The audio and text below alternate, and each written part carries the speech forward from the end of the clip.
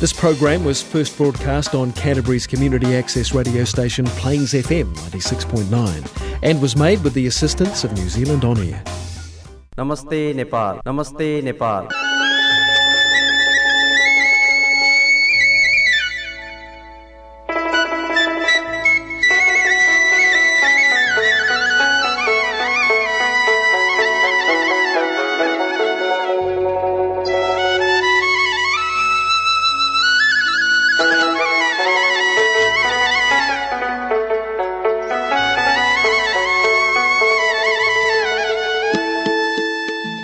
नमस्कार, plains FM 96.9 मेगाहर्जमा यो हो कार्यक्रम नमस्ते नेपाल।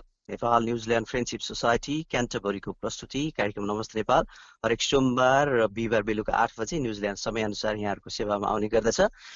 न्युजिल्यान्डभरि अहिले लकडाउनको स्थिति छ, त्यही पनि आइसोलेसनमा बस्दै गर्दा पनि यहाँहरूसँग प्लेन्स एफएम 96.9 मेगाहर्ज मार्फत र अनलाइन मार्फत न्युजिल्यान्डभर क्राइसिसभर र संसारको जुनसुकै स्थानमा रहनुभएका श्रोताहरूसँग पनि भेटघाट गर्न केही हप्ताको अन्तरालपछि म विनोद यहाँहरूको घर आँगन रेडियो सेटमा र इन्टरनेट मार्फत उपस्थित भइसकेको छु। त्यसैले रेडियो सुन्दै बस्नुभएका सम्पूर्ण श्रोताहरूलाई आजको कार्यक्रममा सधैँ चाहिँ म विनोद हार्दिक स्वागत नमस्कार टक्राउँदछु। श्रोताहरू कस्तो हुनुहुन्छ? कोभिड-19 वा भनौँ कोरोना भाइरसको सबैतर्फ चर्चा छ, पिरोलो पनि त्यसैले उत्पन्न गरेको छ। अहिले अत्यावश्यक बाहेक अन्य अवस्थामा घरभित्र नै बस्नुपर्ने लकडाउनको परिस्थिति नेपाल अनि न्युजिल्यान्डमा पनि छ। नेपालमा अहिले पछिल्लो पटक 5 जना सङ्क्रमित भएको र 1 जनाको मृत्यु भएको खबर पनि आइसकेको छ। त्यस्तै 514 जना सङ्क्रमित छन् न्युजिल्यान्डमा, 56 जनाको उपचारपछि अहिले स्वास्थ्य लाभ गरिरहेको अवस्था छ भने 1 जनाले दुःखद रूपबाट मृत्यु भएको खबर पनि हामीले यहाँहरूलाई दिनु परेको छ। हुन त यी खबरहरू यहाँहरूको नजरमा परि नै रहेका छन्। श्रोता, सरकारले लगाएको न्युजिल्यान्डमा अहिले 4 हप्ताको लकडाउन अब केही समयको लागि वा भनौँ केही हप्ताको लागि अझै बढ्न सक्ने सम्भावना पनि बढेको छ।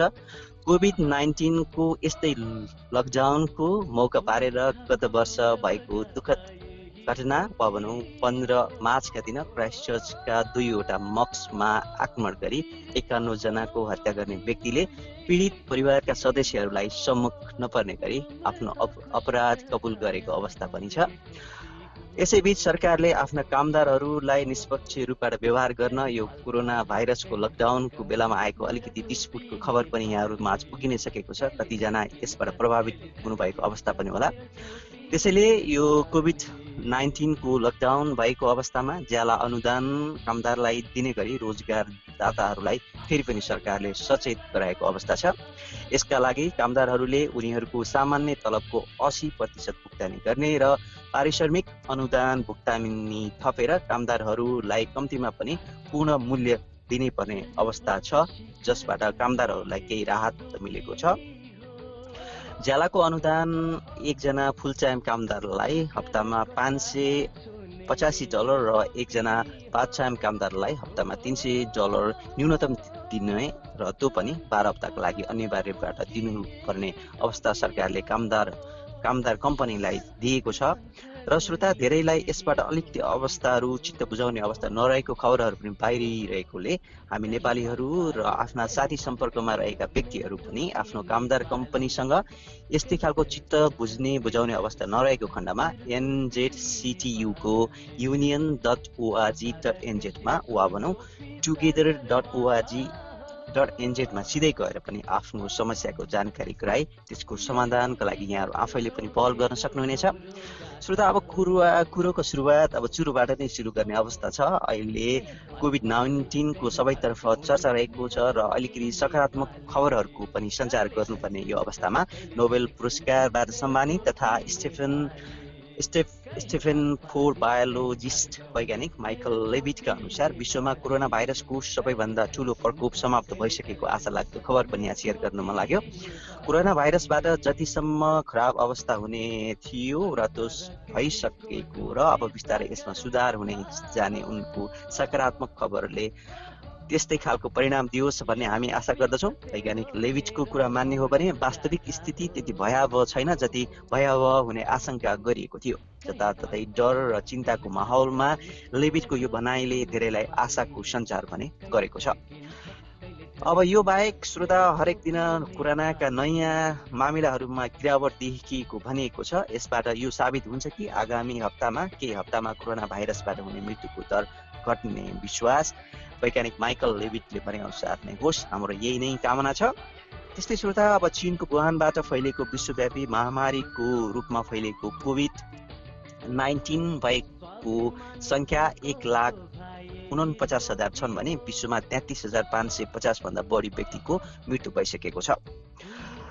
त्यस्तै 1,49,000 चाहिँ निको भएर घर फर्किसकेका छन्। यहाँ अलिकति सच्याइ, भाइरसको संक्रमणबाट 7,11,000 संक्रमित भएका छन् अहिले। अब झन्डै 195 भन्दा बढी देशमा यसको महामारी फैलिसकेको छ। अब तथ्यलाई हेर्दै जाँदाखेरि इटालीमा मृतक संख्या चीनमा भन्दा 3 गुणा बढी पुगेको छ। स्पेनमा पनि चीनमा भन्दा बढी मृतकहरूको संख्या पुगि नै सकेको छ। अमेरिका, इटली, स्पेन र इरान जस्ता देशहरूमा एकैचोटि धेरै संक्रमित देखिनुको कारण सुरुमा टेस्टलाई वा भनौँ कोभिडको टेस्टलाई महत्त्व नदिनु पनि देखिएको भन्ने खबर सामग्रीहरू पनि आइरहेका छन्। र अहिले पछिल्लो तर्फ संक्रमणबाट जोगिँदै गरेको चीनमा फेरि पछिल्लो केही घण्टामा कोरोना भाइरस संक्रमितहरूमध्येमा केही नयाँ बिरामी परेको खबरले पनि अरूतर्फ अलिकति आशंकाहरू बढाएको छ। र चीनबाट अहिले पछिल्लो खबरहरूबाट डाक्टर ली बेनलियाङको चेतावनीलाई गम्भीरतापूर्वक लिने काममा चीनबाट ठूलो भूल भएको स्वीकार गरिएको खबर आएको छ। डाक्टर बिन लियाङ तिनै व्यक्ति हुन् जसले सबैभन्दा पहिले कोरोना भाइरसको पहिचान गरेर चीनलाई सतर्क बनाउने कोसिस गरेका थिए र गत महिना वुहान सहरको त्यही अस्पतालमा उनको कोरोना भाइरसकै कारण ज्यान गुमेको थियो। श्रोता, यसरी आजको यो माहौलमा लकडाउनको अवस्था छ। गीत सङ्गीतका कुराहरूले खासै मनमा रमाइलो त नदेला, तैपनि म गीत सङ्गीतहरूलाई पनि प्रस्तुत गर्दै जानेछु। त्यसैले अहिले अत्यावश्यक बाहेकको अवस्थामा घरभित्रै बसौँ र एक अर्कोबाट सम्भावित सङ्क्रमणको प्रयासलाई रोकौँ भन्ने सरकारको पहलमा पनि हामी नेपालीहरू, हाम्रो समुदायले पनि साथ सहयोग दिने अवस्था आइ नै रहेको छ। यसैले आजको कार्यक्रम नमस्ते नेपालमा यी खबर जानकारीहरूको साथमा आजको कार्यक्रमको उठान गरि नै सकेको छु। अब भने एउटा गीत यहाँहरूको लागि प्रस्तुत गर्दैछु। गीतपछि बाँकी रहेका प्रसङ्गहरू लिएर फेरि पनि यहाँहरूको क्रम जोड्ने नै छु। अहिले नै भने धर्मेन्द्र सेवाङको यो गीत यहाँहरूको लागि प्रस्तुत गर्दैछु। जिन्दगीको बाटोमा यात्री धेरै भेटिन्छन्, यात्रा जीवन कथा बन्दछ। साथी धेरै बन्दछन्, कोही बिचमै छाड्छन्, जिन्दगीको नियति यस्तै छ। कोही सधैँ रहन्छन्, दुःख अनि सुखमा साथ दिन्छन्, कोही पराई भइदिन्छन्, छाडेर सधैँलाई गइदिन्छन्। तर किन सधैँ सँगै सबै साथमा हुन?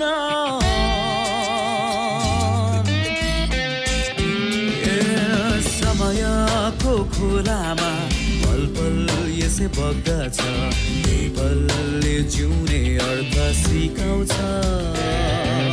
माया सबै बाँडिन्छ अनि आशामा बदलिन्छ, आशा दिगो विश्वास बन्दछ। कोही सधैँ रहन्छन्, दुःख अनि सुखमा साथ दिन्छन्, कोही पराई भइदिन्छन्, छाडेर सधैँलाई गइदिन्छन्। तर किन सधैँ सँगै सबै साथमा हुन?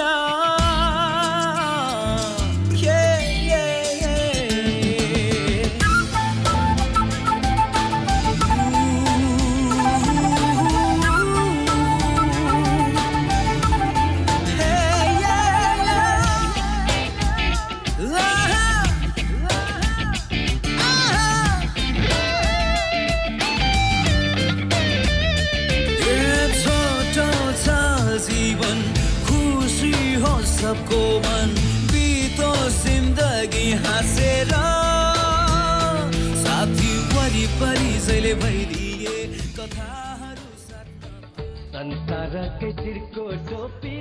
श्रोताहरू, यो गीतपछि फेरि पनि कार्यक्रम नमस्ते नेपालमा यहाँहरूलाई हार्दिक स्वागत गर्दछु।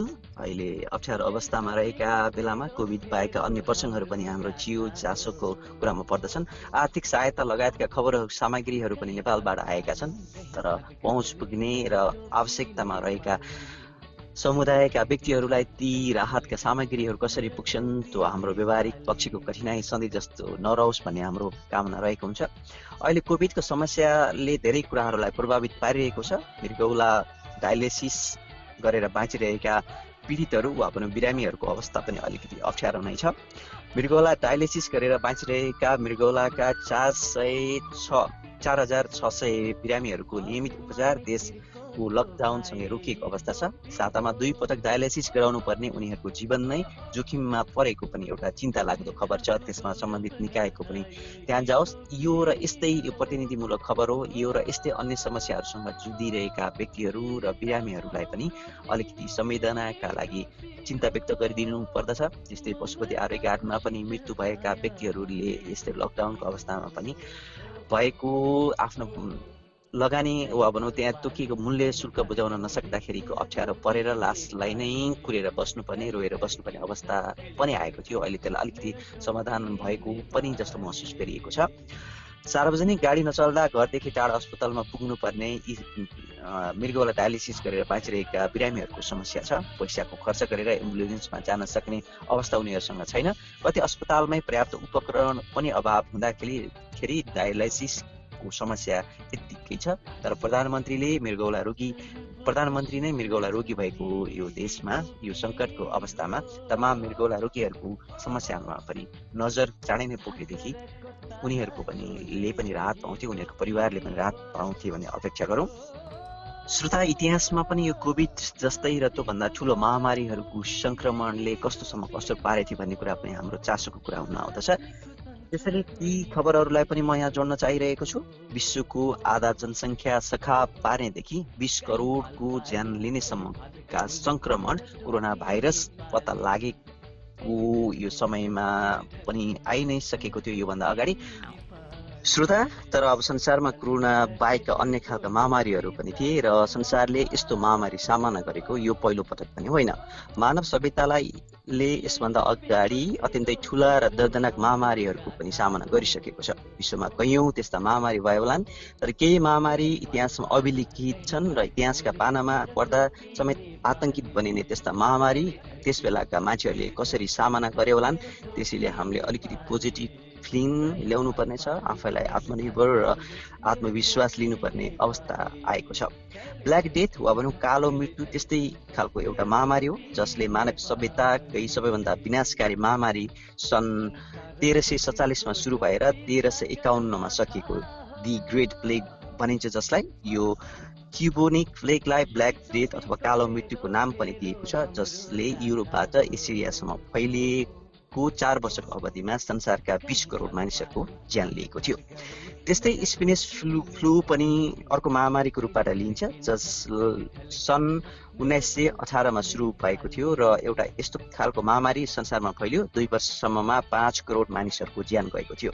त्यो स्पेनिस फ्लूको महामारीको रूपबाट चिनिन्छ। 50 करोड मानिसलाई यो भाइरस लागेको थियो, जुन त्यस बेलाको विश्व जनसङ्ख्याको 1/4 हुनाउँदछ। स्पेनिस फ्लू स्पेनबाट उत्पत्ति भएको भने थिएन, तर स्पेनका राजा अल्फासो तेस्रो पनि यो रोगबाट सङ्क्रमित भएका थिए, तर उनी बाँच्न सफल भए। स्पेनले यसबारे पहिलो सूचना दिएकोले नै युरोपेली र अमेरिकी समाचार संस्थाहरूले स्पेनिस फ्लूको उपनाम दिएपछि यसलाई स्पेनिस फ्लूको रूपबाट जान्ने बुझ्ने गरिएको थियो। सन् 1914मा सुरु भएको पहिलो विश्वयुद्धका कारण 4 वर्षमा 1,60,00,000 मानिसहरूको मृत्यु भएको थियो र स्पेनिस फ्लूको कारण 1 वर्षमै 5 करोड धेरै मानिसहरूको मृत्यु भएकोले पनि स्पेनिस फ्लूलाई एक किसिमको अर्को संसारभरिकै महामारीको रूपबाट लिन सकिन्छ। त्यस्तै श्रोता, स्वास्थ्यको कुरा गर्दाखेरि HIV एड्स पनि मानिन्छ। अहिलेसम्म जारी रहेको अर्को महामारी HIV एड्स पनि हो। सन् 1981बाट सुरु भएको यो महामारीका कारण हालसम्म संसारभरि 2,50,00,000 देखि 3,50,00,000 मानिसहरूको मृत्यु भइसकेको अनुमान छ। सन् 2004मा एकै सालमा एचआईभीका कारण विश्वभर 17 लाख मानिसहरूको मृत्यु भएको थियो। अहिले 3 करोड 80 लाख मानिसहरू यो रोगबाट संक्रमित छन् भने तीमध्ये 3 करोड 63 लाख वयस्क र 14 लाख बालबालिकाहरू रहेको अनुमान छ। त्यस्तै श्रोता तेस्रो प्लेग रोग मानिन्छ र चीन र भारतमा विनाश लीला मचाएको तेस्रो प्लेग पनि मानव सभ्यताको ठूलो मध्येको महामारी हो। दि ब्ल्याक डेथ जस्टियन पछि यो तेस्रो प्लेग ठूलो महामारीको रूपबाट लिइन्छ। सन् 1855मा चीनको युहानबाट सुरु भएको प्लेगले 1 करोड 20 लाख मानिसहरूको ज्यान लिएको थियो। यो चीनको क्वन्जाउ र हङकङसम्म फैलिएको र त्यो पछि बुल्बोविक प्लेग भारतमा भने हङकङ हुँदै भित्रिएको थियो। भारतमा मात्र 1 करोड मानिसको ज्यान गुमाएको थियो र त्यसपछिको 3 दशकसम्म यसले भारतमा विनाश लीला मचाइरह्यो र थप 1 करोड 25 लाख मानिसहरूको ज्यान लिएको अवस्था थियो। श्रोता यसरी हामीले कोभिडको लागि घरै रहने र अत्यावश्यक काम बाहेक अर्को अवस्थामा घरबाट बाहिर निक्ने एउटा संयमताको व्यवहारहरू गर्दै गर्दा यस्ता खालका महामारीहरू हाम्रो इतिहासमा पनि भएका थिए। यसको विषयमा मैले आजको कार्यक्रममा उठाइ नै सकेको छु। त्यसैले यो जानकारी सँगसँगै अब फेरि पनि गीत सङ्गीतको क्रमलाई कार्यक्रम नमस्ते नेपालमा जोड्ने पालो भइ नै सकेको छ। अब यहाँहरूको लागि यो साङ्गीतिक कोसेली अबको लागि प्रस्तुत गर्दैछु। मै पनि घरले तिमी नि चाखुँदै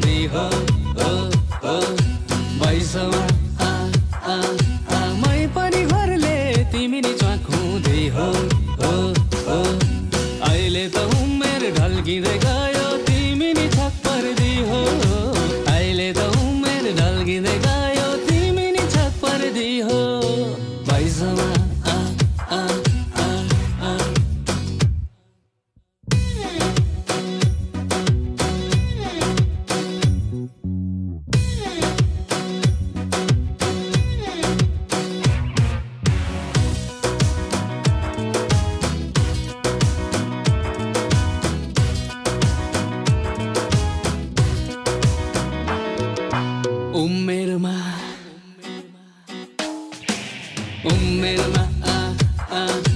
हामी नि गइन्थ्यो हेर्नलाई सिनेमा उमेरमा हामी नि गइन्थ्यो हेर्नलाई सिनेमा मोटरसाइकल हुइकाइन्थ्यो त्यो मन यो मन मिलेमा मोटरसाइकल हुइकाइन्थ्यो त्यो मन यो मन मिलेमा भैसमा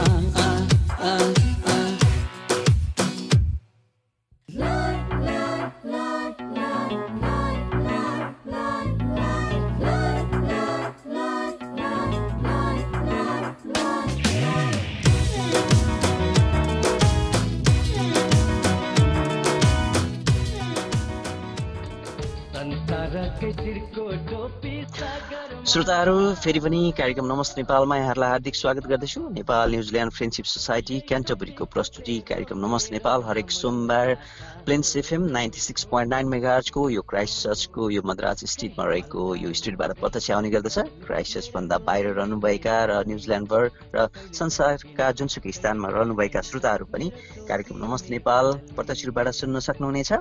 त्यस्तै न्युजिल्यान्ड समयअनुसार 8 बजेको समय यहाँहरूको लागि अनुकूल नहुने अवस्थामा हामीले नमस्ते नेपाल क्राइस्टचर्च न्युजिल्यान्ड नामको फेसबुक पेज मार्फत पनि प्रसारण भइसकेका कार्यक्रमका लिङ्कहरू पोडकास्ट लिङ्कहरू मार्फत यहाँहरूलाई कार्यक्रम सुन्ने व्यवस्था गर्दै रहेका छौँ। त्यस्तै सामुदायिक रेडियोहरूको पनि पहुँच रहेको pensfm.org.nz मा गएर पनि यहाँहरूले सामुदायिक रेडियोका गतिविधिहरू र नमस्ते नेपालको बारेमा पनि थप अन्य जानकारीहरू पनि लिन सक्नुहुनेछ। त्यस्तै हामीलाई नमस्ते नेपाल cristchurch@gmail.com मा पनि इमेल पठाएर आफ्ना कुराहरू राख्न सक्नुहुनेछ। श्रोता यसरी आजको कार्यक्रममा विशेष गरी कोभिड-19 वा भनौँ कोरोना भाइरससँग रिलेटेड कुराहरूका साथसाथमा स्वास्थ्यसँग सम्बन्धित अन्य विषय प्रसङ्गहरूको साथमा सधैँझै नेपाली गीत सङ्गीतहरू पनि प्रस्तुत गरिरहेको छु र अब बाँकी रहेका प्रसङ्गहरूका साथसाथमा आजको कार्यक्रमलाई अब बिच मार्ने प्रयास गरिरहेको छु। अब यसरी पनि अब लकडाउन गरिरहेको अवस्थामा भएका चुनौतीहरू अनि हाम्रा क्रियाकलापहरूका विषयमा पनि विशेष गरी नेपालतिर फर्किँदाखेरिको यो सामूहिक पृष्ठभूमिलाई अबको चरणमा जोड्न चाहे। श्रोता, भारतबाट घर फर्केकाहरूलाई सहज रूपबाट प्रवेश नदिएर नाकामा रोकिएको अवस्था पनि थियो। हुन त अहिले बिस्तारै यो सामान्य हुँदै गएको छ। अन्ततः तिनीहरूलाई नेपालमा आउन त दियो, तर तिनीहरूलाई स्वेच्छाले एकान्तवास बसेनन् वा कोरोना भाइरसका वाहक हुन पुगे भने देशभर सङ्क्रमण हुन सक्छ भन्नेतर्फ पनि हाम्रो निकायहरू जिम्मेवार हुनुपर्दछ। यसरी आउने अधिकांश दुर्गम गाउँ घरमा पुग्दछन्। त्यहाँ सञ्चार र उपचारको दुवै भरपर्दो अवस्था नहुन पनि सक्दछ। सामान्य झाडापान्तबाट सयौंको ज्यान जाने नेपालका दुर्गम गाउँहरू एक्कासी कहिल्यै नपुगेका महामारीको जोखिममा परेका छन्। सरकारले सहर र सडकमा ध्यान केन्द्रित गरेर यिनीहरूलाई बिर्सियो भने भोलि सहर र सडक पनि सुरक्षित रहने अवस्था हुँदैन। त्यसैले गम्भीर रहनुपर्ने निकायहरूले ध्यान दिनुपर्ने अवस्था हुन्छ। अधिकांश गाउँमा निकालकै कारण त ज्यान जाने छैन, तर सङ्क्रमण फैल्यो भने उपचारको अभावले स्थिति भयावह हुन सक्दछ। स्थानीय सरकारहरू पूर्व क्रियाशील र प्रभावकारी हुनुपर्ने अहिलेको बेला भएको छ र नभएको अवस्था भए पनि केही आश्वस्त हुन सकिने अवस्था उनीहरू मार्फत अहिले सिर्जना हुनुपर्दछ। परन्तु अधिकांश स्थानीय तह अलमलमा परेको र गैर जिम्मेवार भएको पनि खबरहरूका गुनासाहरू पनि बाहिर आएका छन्। तर त्यस्तो अब सुधारिँदै जाउन् भन्ने हाम्रो आशा रहेको छ। सङ्क्रमणको जोखिम बोकेर फर्केकाहरूलाई 14 दिनको स्वैच्छिक एकान्तवासमा राख्न स्थानीय सरकारले प्रयास गर्न अब धेरै नै ढिला गर्नु हुँदैन भन्ने सबैको बुझाइरहेको छ। अब सठिक रूपबाट सबै कुराहरूलाई भन्नुपर्दा पत्रकार नारायण गाउँलेको शब्दहरूलाई पनि सापट्टि लिनुपर्छ जस्तो लाग्छ। यहाँ ठाउँ ठाउँमा कोरोना भाइरस हस्पिटल भन्दै पूर्वाधार नभएका भवनमा बेड र बोर्ड राखेर काम बन्द गर्नु अहिले तत्कालको लागि जरुरी देखिएको छ। बचाउन सकिने 3वटाको ज्यान अहिले गइसकेको दुःखद खबर पनि यसै मार्फत बाहिर आइसकेको छ। सास फेर्न नसकेर भेन्टिलेटरमा राख्नुपर्ने चिकित्सक बिरामीलाई धागो कारखानाको पुरानो बिल्डिङमा सुताइदिएपछि मृत्युलाई रोक्न सकिन्नथ्यो नै र धनगढीमा भर्ना भएका बिरामीले तातो पानी पिउन पनि नपाएको खबर बाहिरिएको छ। न कसैले परीक्षण गर्छ, न दबाब दिन नै कोही आउँछ वा भनौँ दबाई दिन नै कोही आउँछ। यसरी त हस्पिटल र आइसोलेसनको नाममा बिरामी कोठामा थुनिएर मर्ने यस्तो नसोचेको अवस्था पनि आइसकेको छ। भरतपुरमा बनेको कोरोना भाइरस हस्पिटलमा भाइरस नै नभएका बिरामीले पनि सही उपचार नपाएर ज्यान गुमाए। नेगेटिभ आयो, कोरोनाको नेगेटिभ आयो भन्दै हामी खुसी भयौँ, तर अर्कोतर्फ कोरोना पीडित नबनेका व्यक्तिको दुःखद रूपबाट निधन भएको छ। त्यसतर्फ पनि हामीले सचेत हुनुपर्दछ। श्रोता, यी टिप्पणीका रूपबाट यी प्रसङ्गहरू उठाइसकेपछि हुन त अहिले किटहरू लगायतका सामानहरू चीनबाट नेपाल भित्रिसकेको खबर पनि सुखद रूपबाट आएको छ। हुन त त्यसको खरिदका प्रक्रियामा लिएर त्यसमा लगानी भएका लगानीको विषयमा लिएर अर्का टिप्पणी र असन्तोषका कुराहरू पनि आएका छन्। यस्तो अवस्थामा फाइदा लिनेहरूप्रति पनि हामी सचेत रहनुपर्दछ। यी यस्तै कुराहरू पनि यहाँ जोड्न चाहे। अब कार्यक्रमको अन्तिम चरणमा आउँदै गर्दाखेरि स्वास्थ्यकै विषय हो। हुन त कोभिडको विषयको कुरा गर्न नै हामीलाई मन लागिरहेको अवस्था हुन्छ। तैपनि HIV सङ्क्रमणबाट मुक्त भएको दोस्रो व्यक्तिको यो सुखद खबरलाई पनि अलिकति सुखद रूपबाट बिट मार्ने प्रयासको यो रूपबाट लिनुहोला। लन्डनमा बस्ने एक पुरुष HIV अर्थात् ह्युमन इम्युनियो भाइरसको सङ्क्रमणबाट मुक्त हुने विश्वका दोस्रो व्यक्ति बनेको खबर पनि यहाँ छ। एडम क्यास्ट्रेलेजीलाई 30 महिना अघि एन्टिरेक्टोरल भाइरल भनिने यो एड्सको विरुद्धमा प्रयोग गरिने भाइरसको सङ्क्रमण स्थिर राख्ने औषधि दिन बन्द गरिएको थियो र वास्तवमै HIV विरुद्धको औषधिले नभई उनलाई लागेको एक प्रकारको क्यान्सरबाट प्राप्त गरेको स्टेम सेल कोष प्रयोग गरी गरेको उपचारद्वारा उनलाई निको तुल्याएको खबर पनि खबरहरूमा उल्लेख गरिएको छ। त्यस्तो कोषमा एक प्रकारको असाधारण आनुवंशिक गुण हुन्छ जसले क्यास्ट्रेलेजो जस्ता व्यक्तिहरूमा भएको HIV विरुद्धको सुरक्षा प्रदान गर्दछ। त्यसअघि सन् 2011मा टिमोथी ब्राउन HIV सङ्क्रमणबाट मुक्त हुने पहिलो व्यक्ति बनेका थिए। उनलाई 3.5 वर्ष अघि नै त्यस्तै उपचार सुरु गरिएको थियो। र श्रोता, आजको कार्यक्रमको लगभग म अन्तिम चरणमा आइ नै सकेको छु। आउँदै एउटा हुन त अलिकति पुरानो खबर पनि हुन सक्छ जस्तो लाग्छ यहाँहरूको लागि। दिग्विजय महतो एउटा नेपाली साइन्टिस्टको युनिभर्सिटीमा कार्यरत क्यान्सर वैज्ञानिक भन्नु पर्यो। उनको विषयको यो छोटो प्रसङ्गलाई जोडेर यहाँ आजको कार्यक्रमलाई बिट मार्ने प्रयास गरिरहेको छु। अमेरिकाको university of Massachusetts institute of technology MIT-मा क्यान्सर वैज्ञानिकको रूपमा कार्यरत दिग्विजय महतले सिग्नल सेल नेसेन्ट RAN सिक्वेन्सिङको आविष्कार गरेको दाबी गरेका छन्, जसले इम्युनोथेरापीमा क्यान्सर रेसिस्टेन्ट गर्ने काम गर्दछ वा भनौँ क्यान्सर रोक्ने काम गर्दछ। पहिलो कुरा, क्यान्सर रोगको बारेमा अध्ययन तथा अनुसन्धान गर्ने, नेपालको जडीबुटीबाट उपचार विधि खोज्ने तथा तेस्रो, कम्प्युटरमा हुने बिग डाटाहरूमा कसरी पहुँच बढाउने। यी तीनवटा भिजन डाक्टर मतले बनाएका छन्। मतले आफ्नो भिजनबारे प्रस्ट्याए संसारभर सिक्वेन्सिङ डाटाहरू निशुल्क छन्, जस्तै अमेरिकामा सिक्वेन्स गरिएका डाटाहरू यहाँ वा भनौँ नेपाल लगायत विभिन्न ठाउँबाट पनि हेर्न सकिन्छ। त्यसैले यो उच्च प्रविधिको विकास गर्नुपर्दछ, जसले क्यान्सर अनुसन्धान गर्न धेरै नै सहयोग पुग्दछ। श्रोता, यसरी कोभिडको सङ्क्रमणको अवस्थामा पनि, यो आइसोलेसनको अवस्थामा रहेको अवस्थामा पनि यहाँहरूसँग रेडियोको यो फ्रिक्वेन्सी 96.9 मेगाहर्ज मार्फत, यो मोडुलेसन मार्फत यहाँहरूसँग भेटघाट गर्ने प्रयास स्वरूप आजको कार्यक्रम मैले गरेँ। आजको कार्यक्रममा भएका केही कमी कमजोरीहरू छन् भने कृपया यहाँहरूले पनि सुझाव प्रतिक्रियाका रूपबाट पनि हामीलाई पठाउन सक्नुहुनेछ। र आजको कार्यक्रममा यति नै भनेर आजको कार्यक्रमलाई म अब बिस्तारै बिच मार्न लागिरहेको छु। अन्य अवस्था र अप्ठ्यारो नपरिकन, सम्बन्धित निकायसँग समन्वय नगरिकन घर बाहिर ननिस्किनु होला। विशेष गरी अहिलेको सङ्क्रमणबाट आफू जोगिनु र आफूमा सङ्क्रमित भएको अवस्थामा अरूलाई पनि त्यसको जोखिममा पार नदिनु नै अहिलेको आइसोलेसन र लकडाउनको उद्देश्य रहेको हुन्छ। अन्य कुराहरू आउँदो कार्यक्रममा गरे नै छु। तबसम्मका लागि नेपाल न्युजिल्यान्ड फ्रेन्डसिप सोसाइटी क्यान्टरबरीको प्रस्तुति कार्यक्रम नमस्ते नेपालको आजको अङ्कबाट म विनोद आज्ञा दिनुहोस्। यहाँहरूले आजको कार्यक्रम सुनेर साथ दिनुभयो, यहाँहरूलाई हृदयदेखि नै धेरै धेरै धन्यवाद। यहाँहरू सेफ रहनुहोस्, घरभित्रै रहनुहोस् भन्दै आजको कार्यक्रमलाई यहीँ बिचमा छु। जहाँ जाँदा यो गीत सङ्गीत यहाँहरूको लागि छोडेर जाँदैछु। यहाँहरूका हरेक पल सुखद बनुन्, रमाइलो बनोस्। यो कोभिडको सङ्क्रमणबाट हामी सबैले चाँडै नै पार पाऊँ भन्दै नमस्कार, शुभरात्रि। चम चम चम्क्यो बिजुली घटा बेच, चम चम चम्क्यो बिजुली घटा बेच।